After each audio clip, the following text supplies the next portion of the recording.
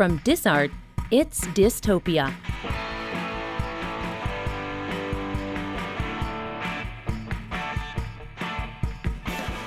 Hi, this is Jill Vin. And this is Chris Smit, and you're listening to the DIStopia podcast, the podcast where art and disability collide, and we are starting a new series on ArtPrize. It's exciting. Yes, it is. And so this episode begins a series of episodes, which we will be producing during this Grand Rapids-based art competition. Yeah, how do you explain ArtPrize? It's an enormous, over 500,000 people will come and hang out in Grand Rapids and look at art that is literally hung up in every nook and cranny. Every available space in Grand Rapids, and in bars and restaurants and galleries, of course, but emptied out buildings, and the public not only gets to look at this art, but they get to vote for the art. Yeah. And the winner gets a big bowl of cash, and it's been going on for 9 years, so we're in ArtPrize 9, which is amazing.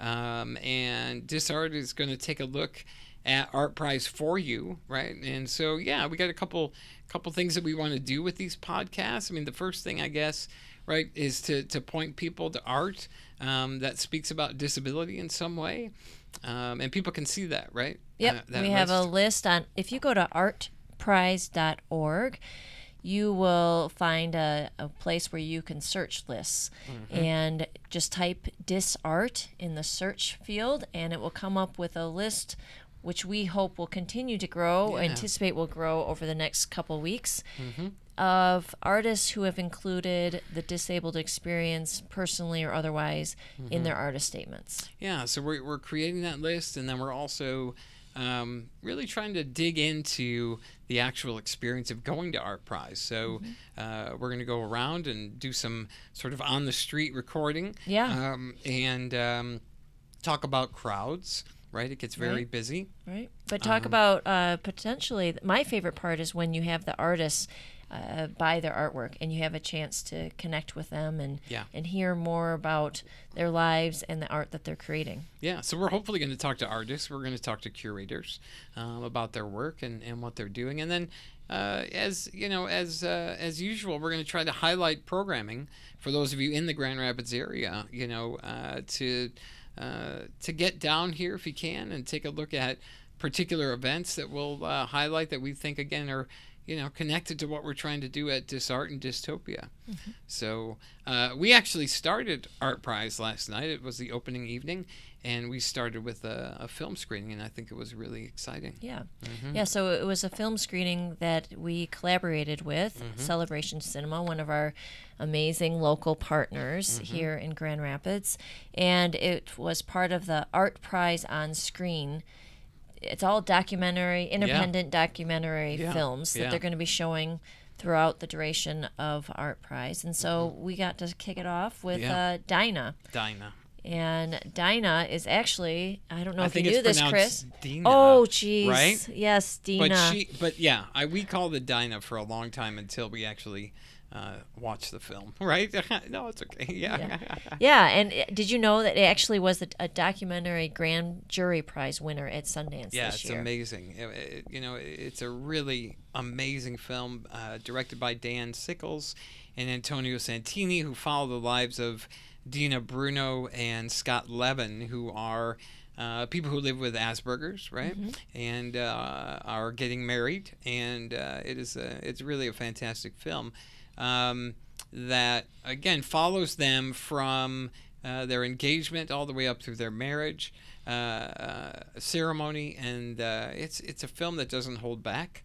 It's pretty explicit, and sometimes you realize if you sit there and you think, wow, they're really letting us into very intimate and personal moments, and the conversations and the experiences they have, and how much they just live in the moment and have so much to offer us as the observers. No, and what we really like about this film is a sort of, there's a relatability in this film, and you'll hear more about that as we talk to Emily Lokes from Celebration Cinema.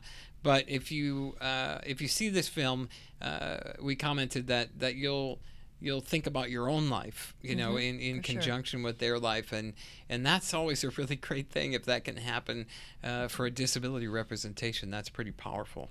Yeah, so after the film, as we do with all our partnering events with Celebration Cinema, is that we like to have a discussion. Yeah. And so about half of the group that was there to watch the film stayed, and we had this really awesome dialogue where people were posing questions and observations about the film. People were challenging those observations and sharing and adding to it. And one of the questions that came up, which I really can relate to because I've been in the audience and wondered this myself, is it okay to laugh? Right. It's a very funny film because they themselves are very funny people. And there's all these situations in which they find themselves in, and really just the way that Dina talks is very amusing, and the people in the film and even herself, I think, have an understanding of that as her identity. But yeah, I would say 3 or 4 people sort of said, I felt like, were we laughing at them? Were we laughing with them? What do you think about that? Yeah, because Dina is, she's kind of the funny one in this show, and Scott too, but she's definitely the dominant character in the film, and hence the title. But it seemed like because she was, I would anticipate, so much a part of the creation of this film, that she was okay with the humor that's there. I mean, we did some research into the directors, and it sounds like they had a close tie with her. I mean, they've had a personal relationship with Dina as individuals. So to imagine how you present friends on film is that you're going to do it in a way that's respectful of them. Yeah, you're going to take care of them, right? Yeah, in this case, we're trusting, right or wrong, we're trusting that the Scott and Dina are okay with this. Yeah, and I think one of the things that you said last night too really rang true, which is that this film presents authentic voices of these people, and because they are so intimately connected with the audience, that the humor that comes out then is also authentic. Right. And I think that was good, And the other thing, of course, that is going on in this film, because it is about a relationship, is there's a lot of sex talk, right?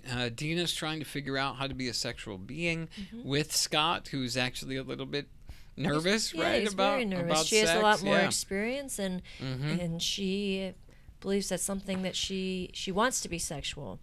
And how do you navigate that? And that's such a real conversation. But as someone in the audience pointed out, it's not talked about. Right. No. Disability and sexuality and navigating those spaces are pretty hush hush. Yeah, that's right. So this was great to see it on a big screen, put out there. And rather than seeing someone with a disability as asexual and uninterested, that's right. This was quite the opposite. Yeah, and I think it should be applauded for that, And the other things it should be applauded for, that you'll see in the film, is that it's not your typical overcoming narrative, right? No, the not sort at of super cripple, super crip narrative that we often see in these documentaries. It's not triumphant at all. No. In fact, it's almost hyper normalized, right? Which I thought was really great. Yeah. And that actually mirrors, we haven't talked about this yet, but there was a film short that we all had an opportunity to experience previous to this called It Ain't Over. Yeah. And I was able to watch this film short on YouTube. Right, so go out and do that. Yeah. Yep, with Ed Dobson. And there's a lot of those similar themes in terms of living in the moment. Yeah. And not necessarily about overcoming, but living with your experiences, living with your disability in a way that's productive. Well, and I would say, too, that this is one of these great examples of where there are, multiple perspectives on what these films mean. I found it a little bit objectifying. But knowing that Dobson was the director of the film really helps.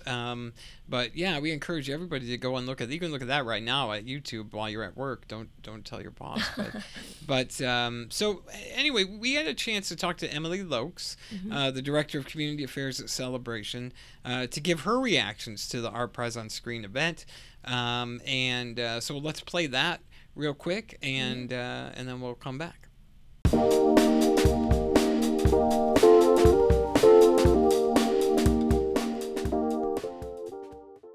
Well, hi, Emily. Thanks for taking a minute to talk to us on DIStopia. Hey, Chris. I always love to talk with you.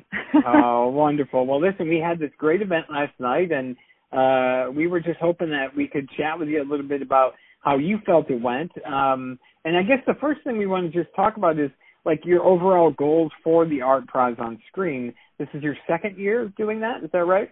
This is the second year, and this is the first year that we've focused exclusively on documentary film as presented in ArtPrize. Last year it was a mix of more comedy and drama and documentary and the whole hodgepodge of different varieties of film. And, you know, we just kept getting presented with these great documentary film opportunities, and it felt like we were going to be turning away some of the best content, and finally just owned that and said, this isn't talking heads on a screen. There is something truly exceptional about the artistry and the stories being told in these documentary films that we wanted to just celebrate this year. And that was certainly the case with Dina last night. Yeah. Oh, what an incredible film. I felt so privileged to be able to see it. Yeah, I mean, I really felt that way too. You know, Jill and I talked about it being a sort of invitation, you know, to this thing. But, you know, we're sort of thinking that the event was a big success. I know you are too. What were your impressions of it? How did it go? Well, first, quickly to the film itself, one of the things that I just found myself thinking about afterwards was about specificity in storytelling, and how strangely enough, when you get away from sort of making a generic experience or these sweeping statements of this is what it's like, you know, but you tell this very narrow, specific story in a way that feels so raw and so true, how many people can find themselves in it. So I'm watching this film and I'm thinking, oh, I've had a moment like that. I mean, I just felt myself in it in a way that it feels counterintuitive, but that kind of specificity is this invitation to a deeper kind of connection that I really appreciated. But last night, well, I have always really appreciated the way that you at DisArt have helped to facilitate conversations afterwards. Oh, thank you. Yeah. And so I was glad for the people who were able to stay on for that, because for me, the magic happens when, instead of having these siloed experiences, I mean, those are great too, but when there's this turning towards that happens after a film experience, and this turning towards each other and feeling like, oh, I can share something of who I am, or I can see something that I didn't before, either in myself or in my neighbor. And that's happened a number of times. And I was sharing with some folks this morning that so often a conversation about a book or a movie tends to have a lead voice, and then people kind of like chiming in to substantiate and to reiterate what's already been said. Right. And one of the things that was so striking to me with the 20 or 30 people who sort of spoke out following that film is that it was so respectful, and people shared some reflections on the film and what was presented in it, and how both critical reflections and appreciative reflections. And sometimes I'd feel like, whoa, that's right, you know, after somebody had made a statement, and I would have never contradicted it. And yet the person who spoke after them would be very respectful, and they would acknowledge they could see that, and that yet through their experience they came at it differently and put that on the table. And that happened just time after time. You're like, this is a very unusual conversation that's happening right here, where, you know. Yeah, I mean, it definitely does not mirror, you know, other public conversations that happen on social media or whatever. It's like, well, here we are right in each other's space, and our faces are looking at each other, and there's a real authenticity. I wondered what you thought about, some of the more critical comments of it. I mean, I think, you and I and Jill, we obviously love this film, and we think it has a lot to offer, but there were some people that really, struggled with it. What did you think about that? I think we should struggle,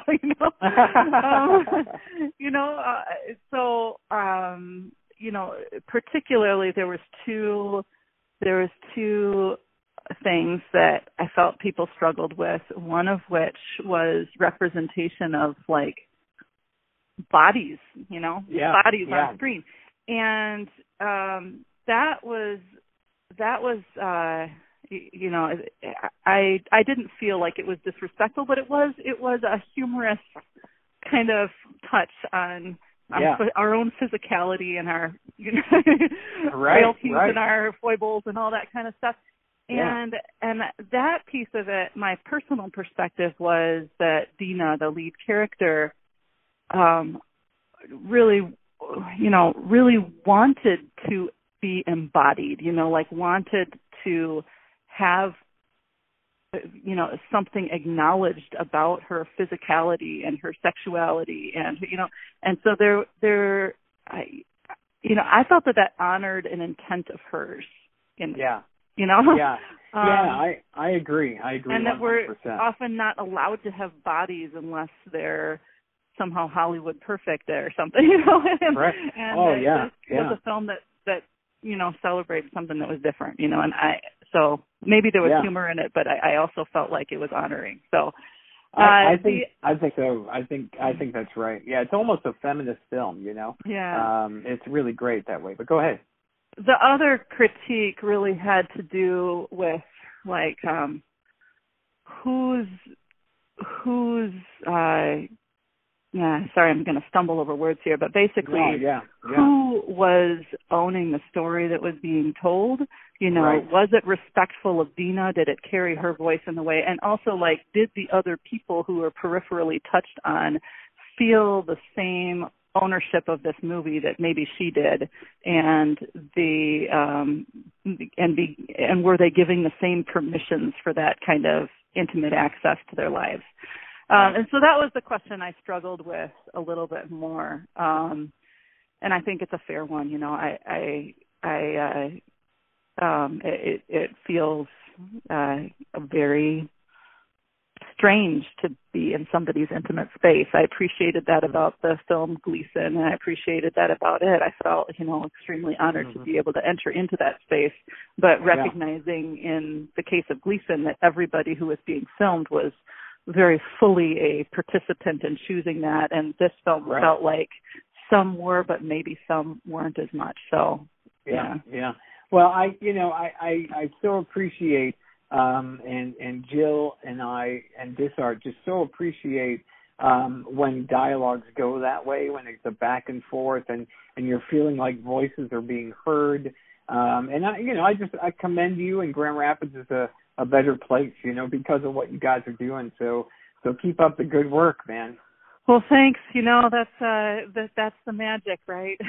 Yeah. And our celebrations, love of it really is rooted in that ability that it has to help us to see ourselves in a different way and see each other in a different way, and that's what art does too, I think. So I feel like it has a place in an event like ArtPrize, and I really appreciated how you helped us to participate in that. Awesome. Well, let's keep the work up, and thanks again for talking, Emily. We'll see you soon. Oh, thank you. Okay, bye-bye. Well, thanks, Chris and Emily, for such a great conversation. And she's so great, isn't she? Yeah, we love working with her. Yeah. And as you can tell in the conversation, she gets it. Yeah, Celebration Cinema, we've probably done, 3 or 4 events with them. And looking forward to 2 more in the next. Yeah. Well, this one and then one more in the next month. Yeah. Well, actually, and then we'll be doing Wonder. Which comes out too, but that's right. We just want to really encourage everybody to go see Dina. It starts October 6th at Celebration Cinema. Celebration has made a commitment to caption all of those screenings, which is awesome. And so go out, watch the film, let us know what you think on Instagram and on Twitter and Facebook. where you can find us. Now, we're going to be doing a bunch of these, and they're going to be quick, right? Yeah, quick, pretty unedited, pretty raw. Yeah, conversations. Because we want to get them out to you. Yeah, that's right. That's right. And if you want to have us talk about something, let us know on social media, and we'll get to that. But anyway, you've been listening to DisTopia with your co-host Chris Smit and Jill Vin. Thanks. Yeah. Thanks a lot. We'll see you next time.